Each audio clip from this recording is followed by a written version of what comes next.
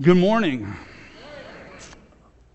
Today, I thought I would entitle my message, One Last Sermon for a Divided Nation. But I didn't. But I would like to just, if some of you are following along with the plan of what was going to happen this summer, my name was not listed on today, but I'm here. You're stuck with me. You showed up. It's kind of like a bait and switch. So I hope that's okay with most of you. As a point of personal privilege, a special day came along this past week. On Tuesday, it was the 13th. And without fanfare, it came and went. August 13th marked 19 years of ministry at Centralia Nazarene Church for me in my career. So it's a privilege to serve you, and it's a privilege to have called this place home for so many years. My daughter recently graduated, and there's a screensaver now on my computer that just has a compilation of different pictures over the last years of her life, because we set it up for her grad party, and I haven't taken it off my computer yet. I had hair back then when I came, like I did. I'm like, who is that guy? Where did he go? I don't know. But also as a point of privilege, this is the final Sunday that my daughter gets to worship with us before she heads off to NNU in Nampa, Idaho. So one last sermon with her here before the Freeburg Nation divides and one leaves. So that was what I was going to call her my sermon, but just felt a little too much about me and about us, and so I didn't go that direction. And yet, as I prepared my thoughts, I kind of wanted to. I asked the question, what do I want her to hear? And strangely, it became a message for all of us. A message that I needed to hear, a message that I think you need to hear, and that God wants to say to you. And so hopefully today, as we proceed, we'll get there. But Jalen, it's been a great run, and you're off to NNU, and so we love you. I know this family loves you as well. And what a privilege to have served you. And this has been her home for her whole life. And what a privilege that is. That's pretty uncommon in pastoral homes. And so thank you. Thank you for allowing me to serve in this way so consistently. This morning, we're turning to the Gospel of Luke. Luke, the 13th chapter, if you want to get out your devices or get out your Bibles and follow along. When I was preaching in June, we went to Luke as well. A little earlier in the book, I believe it was from chapter 9 that I preached from in June.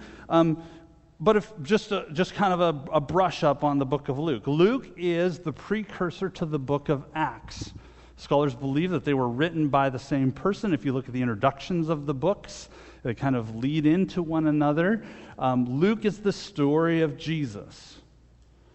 Luke is the story of what happened while Jesus was on earth, his ministry. It kind of follows a flow to it. Acts is what happened once Jesus had left the building, gone back to heaven. After his resurrection, Jesus leaves his earthly presence, the Spirit comes, and the church is launched. And so the two books really fit together. If you look at the first verse of Acts, the writer says, "In my former book," referring, most scholars believe, to the book of Luke. And so Luke is really the precursor to Acts, which is kind of fun to preach from, because when Dave gets back in, if you're counting, 4 weeks, when Dave gets back in 4 weeks, then he's going to pick up where we left off in the book of Acts. We're going to continue this story with this author. And chapter 13 lands right in the middle of what we started when we first looked at Luke back in June. I don't expect you to remember. There's not a quiz coming up. But when we preached, we started this journey to Jerusalem. So there's a description of Jesus' ministry early in Luke that talks about what he did in Galilee and the ways he began teaching and as he gathered his disciples and as he gained notoriety. And in chapter 9, there's this weird transition. It's a literary transition where at the end of chapter 9 it says, Jesus turned his face towards Jerusalem, and they began a journey that would lead Jesus to Jerusalem, where the author knows at that time that Jesus would be tried in a mock trial and crucified and then be resurrected. But this whole long narrative, it's 11 chapters from chapter 9 to chapter 19, this passage falls right in the middle of it. So we're going to turn to Luke chapter 13. We're going to start at verse 10 and read down through verse 21. I'm reading from the Common English Bible. You may have a different translation, but in reverence for God's words, would you please stand as I read the scripture this morning. Jesus was teaching in one of the synagogues on the Sabbath. A woman was there who had been disabled by a spirit for 18 years. She was bent over and couldn't stand up straight. When he saw her, Jesus called her to him and said, "Woman, you are set free from your sickness." He placed his hands on her, and she straightened up at once and praised God. The synagogue leader, incensed that Jesus had healed on the Sabbath, responded, "There are 6 days during which work is permitted. Come and be healed on those days, not on the Sabbath day." The Lord replied, "Hypocrites!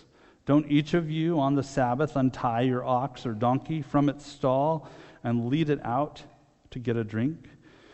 Then isn't it necessary that this woman, a daughter of Abraham, bound by Satan for 18 long years, be set free from her bondage on the Sabbath day?" When he said these things, all his opponents were put to shame, but all those in the crowd rejoiced at all the extraordinary things he was doing. Jesus asked, "What is God's kingdom like? To what can I compare it? It's like a mustard seed that someone took and planted in a garden. It grew and developed into a tree, and the birds in the sky nested in its branches." Again, he said, "To what can I compare God's kingdom? It's like yeast, which a woman took and hid in a bushel of wheat flour until the yeast had worked its way through the whole." It's the word of God for the people of God. Thanks be to God. Would you please be seated?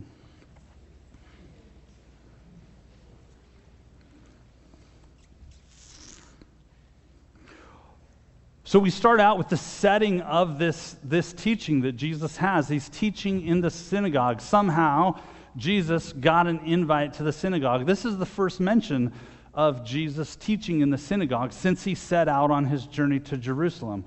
This will actually be the last mention of Jesus teaching in a synagogue in the Gospel of Luke. In the earlier chapters, in chapter 4, if you look there, it says Jesus went to the synagogue as he was used to doing. That used to be his angle. That used to be his entry point into the people worshiping of faith. And yet, as we progress through this journey, as we progress through this gospel, the synagogue is mentioned less and less by the writer.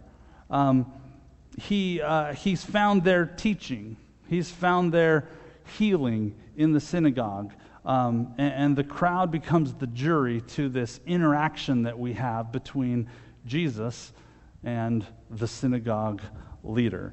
At first glance, this teaching kind of looks like it might be about Sabbath. And in fact, it is a little bit about Sabbath. This interaction between Jesus and what is allowed and what is not allowed on the Sabbath is part of the discussion that happens between the synagogue leader. It looks like the synagogue leader knows his 10 Commandments pretty well. It looks like the synagogue leader is trying to teach his people what is allowed and what's not allowed on the Sabbath day. And if we turn back into the Old Testament, we can read about the 10 Commandments. Deuteronomy 5 has a list of the 10 Commandments. It's also listed in Exodus 20, which is where I normally turn, but Deuteronomy 5 expounds a little bit on this commandment about the Sabbath day. Deuteronomy 5 12 says this, keep the Sabbath day, treat it holy exactly as the Lord your God commanded. 6 days you may work and do all your tasks, but the seventh day is a Sabbath to the Lord your God. Don't do any work on it. Not you, your sons or daughters, your male or female servants, your oxen or donkeys, or any of your animals, or the immigrant who is living among you, so that your male and female servants can rest just like you. Remember that you were a slave in Egypt, but the Lord your God brought you out of there with a strong hand and an outstretched arm. That's why the Lord your God commands you to keep the Sabbath day holy. We find there that the Sabbath teaching is solid. It's part of the journey of faith for Jews. It's part of what they're supposed to observe and how they're supposed to act. And the synagogue leader is keeping within that tradition. And yet Jesus says there's a new interpretation of Sabbath. There's a new interpretation. It makes an argument for the case of healing that he performs. He says, don't each of you on the Sabbath untie your ox or donkey from its stall and lead it out to get a drink. Then isn't it necessary that this woman, a daughter of Abraham, bound by Satan for 18 long years, would be set free, even on this Sabbath day? We have here a comparison. Which is more important? The ox and the donkey, or the daughter of Abraham? Which is more important? Jesus makes a clear and definite statement. And I think as we take a look here, we could really settle easily into this Sabbath teaching that the Sabbath doesn't Sabbath isn't Lord over us, that Jesus is Lord over us, and that the Sabbath is meant for us. And a really common outcome could be a preacher coming up and saying, well, this means that on the Sabbath we can do this, and maybe we shouldn't do this, and maybe we haven't interpreted this properly in the past. But I want to leave that alone today. I don't really want to go there today. That's an important setting for this message, and it's important that we understand the difference of opinion there. But at second glance, I really think there's more going on. And I want to take a look at the woman in this story. I want to take a look at this lady that's mentioned. Her age isn't given, but the age of her dishealth is. It says she had been unhealthy for 18 years. Have you heard the story about the frog in the kettle that's warmed slowly? It's how to make a boiled frog, right? You just slowly turn up the temperature a little bit. The frog, apparently, I haven't tried this. I didn't do any experiments with frogs at home. But the rumor is the frog doesn't really realize the awareness of, or doesn't have an awareness of the change of temperature, and eventually the frog will just kind of be boiled. And I don't know if you'd want to eat such a thing or not, but that's what they say. But I have been the frog before. Let me explain. A couple weeks ago, the NYC team came and talked to you a little bit about their trip, and they talked about some of the significant growth moments of our trip to NYC. Well, there was one not so significant. It had nothing to do with growth, but it had to do with being hot. We took a bus from Phoenix over to California to go spend our day in Disneyland, and on the way, we drew the lucky straw of the bus with no air conditioning. And if you've ever traveled across Arizona and California, Southern California desert, in early July, in a bus, it tends to get warm. And so we were all hot. We had people switching buses so that we could get them in cooler settings. For those of us that braved what was affectionately called the sweaty bus, it was a slow rise in temperature. It felt like pretty rapid, but we could just feel that it was time to get a break. And so we pulled over, we stopped at a gas station. Right next to this gas station was a Del Taco. I'm like, okay, everybody follow me, we're going to Del Taco. I'll go up to the counter and I said, I need like 50 large ice waters. And she's like, our water cup is this little, the plastic clear one so they can make sure you're getting water when you get it. I'm like, no, you didn't hear me. I will buy the cups from you. I need the large cups so we can get ice water. So she said, okay. And so we just sat there. There were people behind us. We kind of let them in when they needed to, but we were there for 20 minutes filling up ice waters. And as soon as they were filled, we'd run them to the table and poke 4 straws into the cup. And it was the weirdest thing when people would drink that water. It was this sensation. You could feel the change in temperature down your throat. You could feel this cool emanating from the inside. And it was, we weren't aware. We had no idea that we were that hot, but our body temperature, our core temperature had changed so much that you could feel the cold coming from within. I think that's how this lady had begun to live her life. 18 years of being bent over, 18 years of this dishealth, 18 years of living this way. And you've pretty much given up hope that anything will change. Some of you live with physical ailments that you've had for a long time. And some of them bring pain. Others are more of an inconvenience. And I don't know what this lady was, but this lady came, as I read the story, I believe this lady came to learn that day. She wanted to hear from the teacher. She was not calling attention to herself. She was seated there. She was minding her own business. It says Jesus noticed her. Jesus saw her. Jesus spotted her, maybe in the back, maybe off to the side. Jesus spotted her, and she was bent over, couldn't stand up straight. Verse 12 says this, when Jesus saw her, Jesus called her to him. Jesus called her to him. Come forward. Hey you, hey miss, come forward. You know what? I think Jesus did an amazing thing in that moment. Cut through a station in life. Cut through the fact that she was a woman. Cut through the fact that she had an illness, had this physical deformity where she was bent over. Cut through all that. Cut through the stigma that was present. Cut through all of it and said, this is the daughter of Abraham. Cut through the status quo. We don't do that in church. We don't do that in synagogue. What are you doing? You're supposed to be teaching us a lesson. I think even the woman came to learn. She had no idea. She didn't wake up and say, I think I'm going to go to synagogue today, meet a guy named Jesus, and he might straighten my back for me.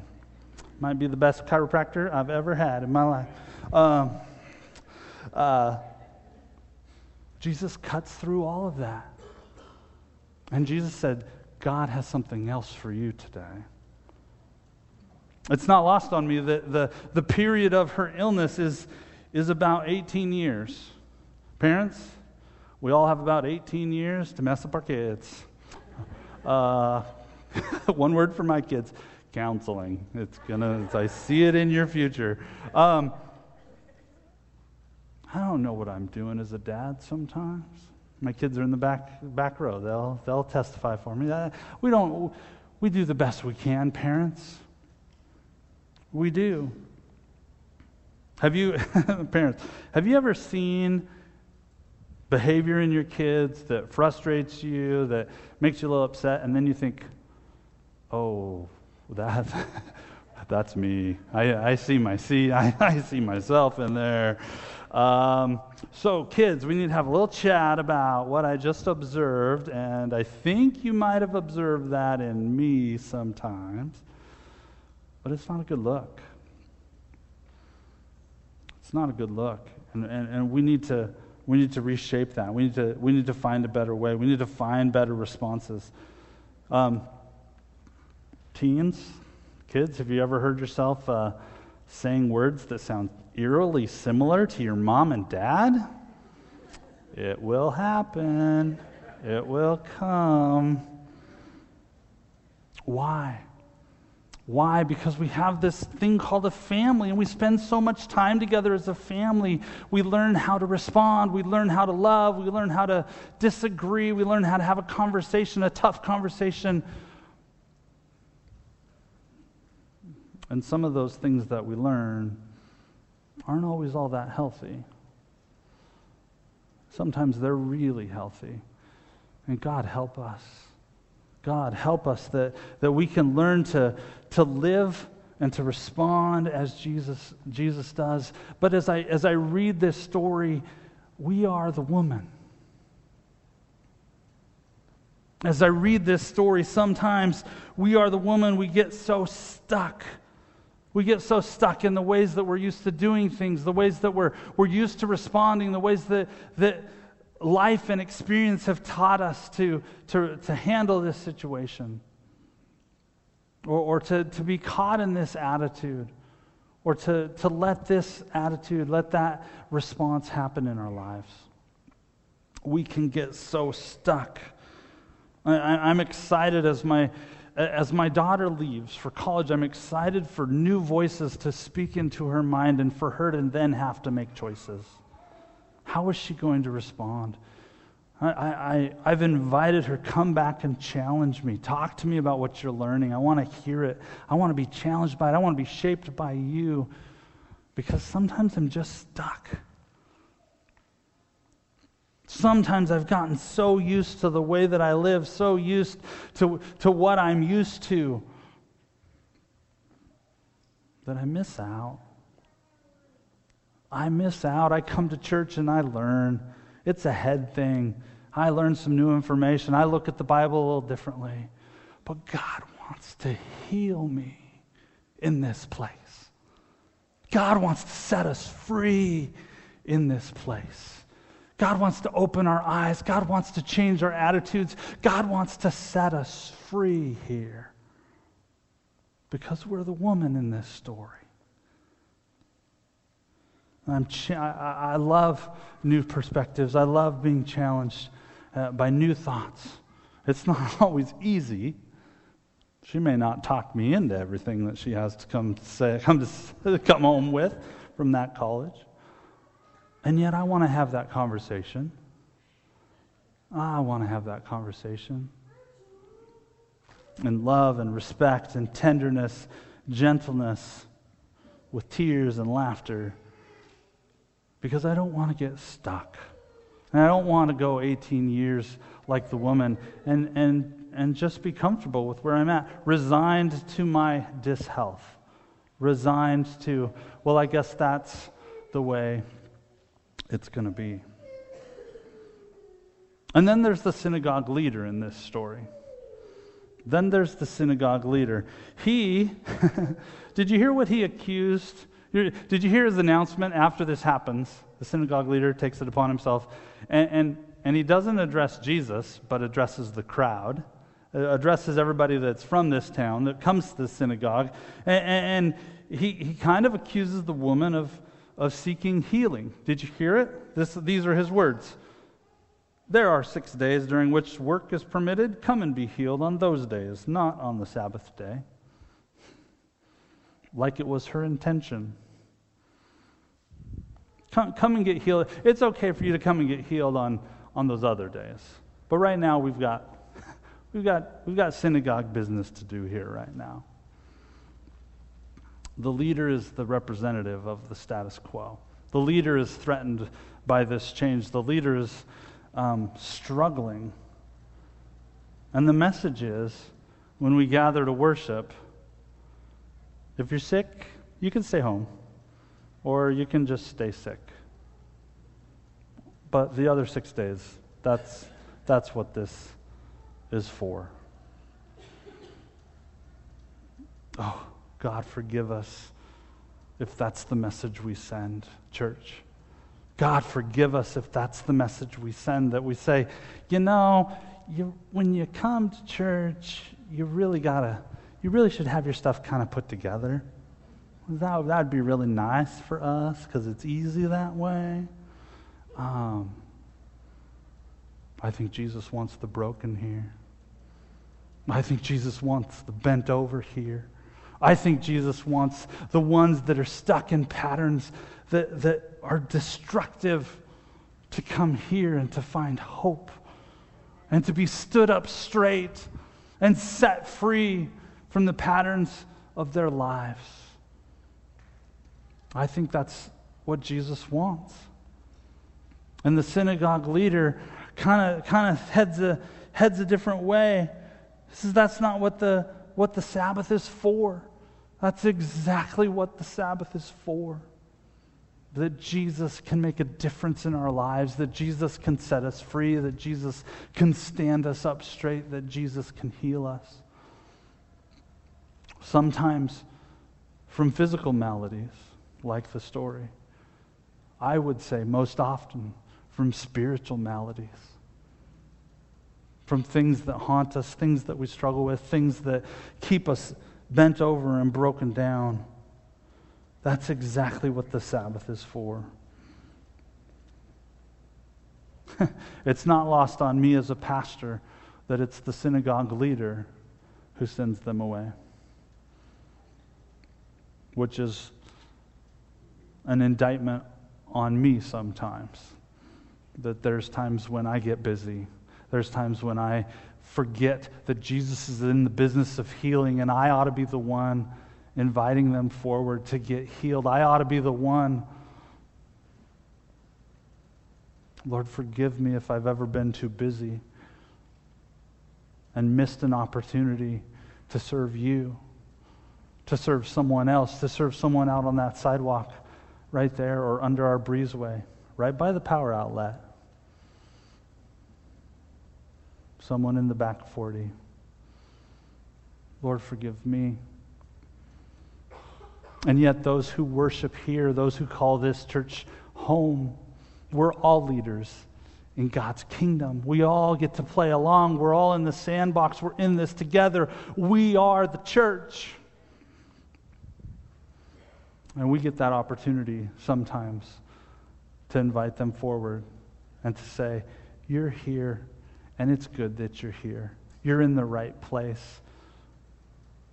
Don't worry if you're bent over. Don't worry if you're broken. Don't worry if you're sick. This is the place where Jesus wants to heal. This is the place where Jesus wants to set you free and stand you up. And what's the report? The report of this story is quick and definite and all in one sentence. When he said those things, all his opponents were put to shame, and all those in the crowd rejoiced at all the extraordinary things he was doing. I can just see the crowd. Wow! Like, did you see that? That was amazing. I don't think they're going to even remember Jesus' lesson. They're going to remember that moment. That moment when that lady was set free. I've known her for 18 years. She's been bent over. She walked up. She stood up and walked straight out of synagogue that day.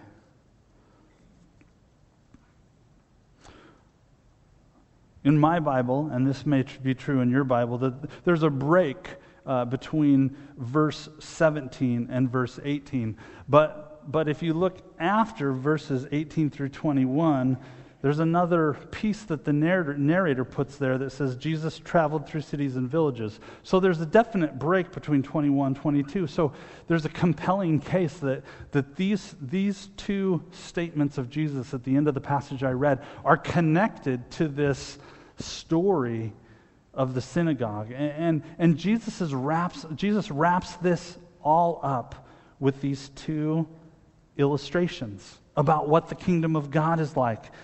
The kingdom of God is like that tiniest of mustard seeds. I've never seen a mustard seed. There's probably a few of you that have seen a mustard seed. I have never seen a mustard seed. But it grows into this tree. It grows into this large bush. So big, in fact, that birds can make nests in it. Out of this tiny little seed comes this tree that holds birds from the sky for a place to call home. And again, he compares God's kingdom to this little piece of yeast, which is put in the dough and over time works its way through the dough. This is the kingdom. This is the kingdom that when people see what Jesus wants to do, it begins to grow, it begins to spread. It begins to take off. I think the crowd got excited. I think the crowd was like, whoa, did you see what Jesus did? There's the synagogue leader. He's shamed. The Bible says he was shamed. And the crowd was like, wow, I can't believe that. When Jesus starts healing, when Jesus starts setting people free, that's a place where people want to go. That's a place where people want to get involved. That's a place where people are going to sign up and come. Because we all need healing. We all need it from time to time. We all have ways that we need to be shaped and formed and molded into God's image. The kingdom of God is annoying like that. It just spreads. You can't stop it. You can't get in its way. It won't be undone. It won't stop. You can get on board and be part of that, ride that wave, be a part of things, see yourself grow, see yourself healed. Or you can say, I'll just stick with status quo. I come. I show up. I came here to be taught today. That's good. I learned something new.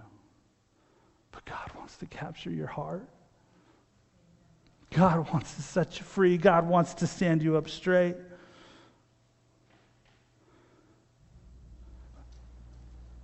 I referenced this a little earlier. Jesus started his ministry normally going to synagogue, chapter 4, and I'll turn to it really quick.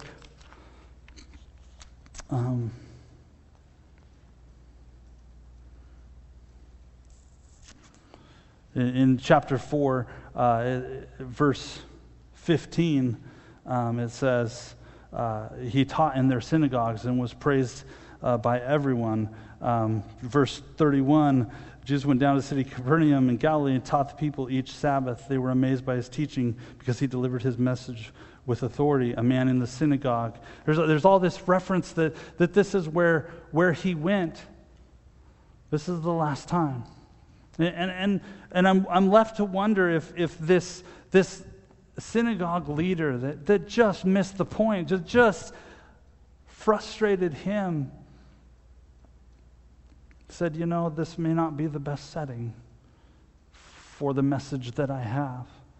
I don't think he wanted to disrupt synagogue. I don't think he wanted to get in the way of what they were doing. This was the faith community. This is the faith community from which he was a part. I think he had respect for his leaders. That's a concept. And maybe he said, maybe the synagogue isn't where I need to preach, isn't where I need to teach. And he took the message to the people because he saw that the kingdom of God is like this mustard seed that's going to grow, that's going to set people free. It's like this little tiny piece of yeast that's going to help the whole batch of dough to rise. And he said, maybe the message needs taken elsewhere. Maybe he needs to just set it free. I don't want to miss out. I don't want to miss out on participating in that part of the kingdom. I don't want us to miss out on what Jesus is doing. Maybe that synagogue was filled with people who were bent over in their spiritual life and used to it, and weren't ready to be called forward, weren't ready to be stood up straight, weren't ready to be set free. I think the message for us today, for all of us, is that maybe today there are some ways in which we're used to being bent over, some ways in which we're used to our dishealth, and Jesus today wants to stand us up. Jesus today wants this church to be a place that says, bring in the broken, bring in the bent over, bring in those that need help, because Jesus is here. And he wants to call you forward, and he wants to stand you up straight. He wants to change your life today and tomorrow. Not one day a week, 7 days a week. He wants to form you and form me, make a difference in our lives. And this is a place that faithfully we hear the transforming words of Jesus brought to us. Don't stay where you're at. 17 years old and you're heading off to college, don't stay where you're at. You're 42 and you got 8 kids, don't stay where you're at. You're empty nested and you don't know what to do now. Don't stay there. You're 80 years old. Don't stay there. Jesus wants to form you. He wants to set you free again today and tomorrow. Not with Trent's words, but with these words. And that's exciting. That's how the kingdom grows. That's how that little seed turns into a tree. That's how that little piece of yeast works its way through the dough. Because the kingdom of God is just like that. And the question we ask today is, do you want to participate? Do you want to be a part of that? This morning in preparation, or this week in preparation for this message, I leaned heavily on a commentary written by a guy named by Joel Green. In this commentary, he outlines this section of the journey to Jerusalem from chapter 13 through chapter 17. And the title of that section was, Who Will Participate in the Kingdom? I want to give him credit because he kind of helped me get there. Who will participate? In the story, the woman participated in the kingdom. The crowd participated in the kingdom to some degree and got excited and said, this is transformation. This is Jesus working. I want to be a part of that. The leader of the synagogue said, that's not what synagogue's about. Let's do that on the other 6 days of the week, please.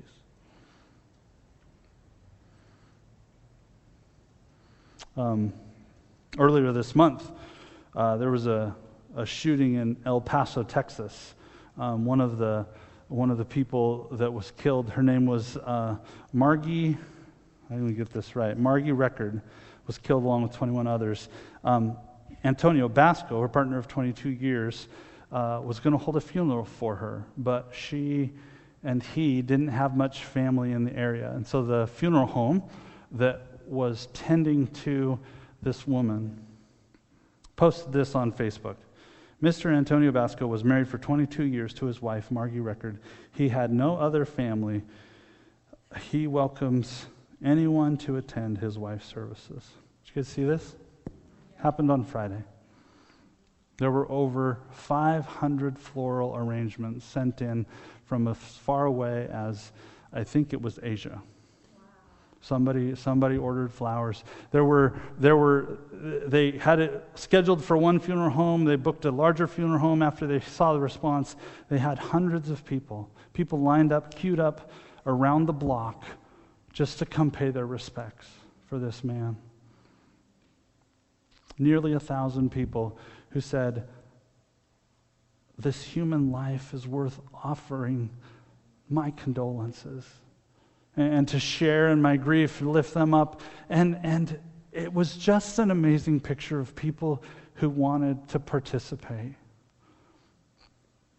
Not necessarily in the kingdom of the gospel, in the kingdom of Jesus, but I believe that a lot of those people probably had a deep faith, and they just wanted to share with this man a moment of grief and a hug of love and a touch of joy for what he had shared with this woman that was so violently taken away from him at this moment. I want to be like one. I want to be like person number 800 in the line. I want to participate. I want to be involved in God's kingdom of restoration, in God's kingdom of expressing love to other people. I want to be involved. I want to be in line. Put me up. Sign me up. I want to be in your kingdom, God. I don't want to miss out, because this is the place where Jesus says, stand up straight. Live healthy. I know it's been a long 18 years. Let's live a new way together. We're going to close today with a song. And so I'm going to invite the praise team to come back up here and join me.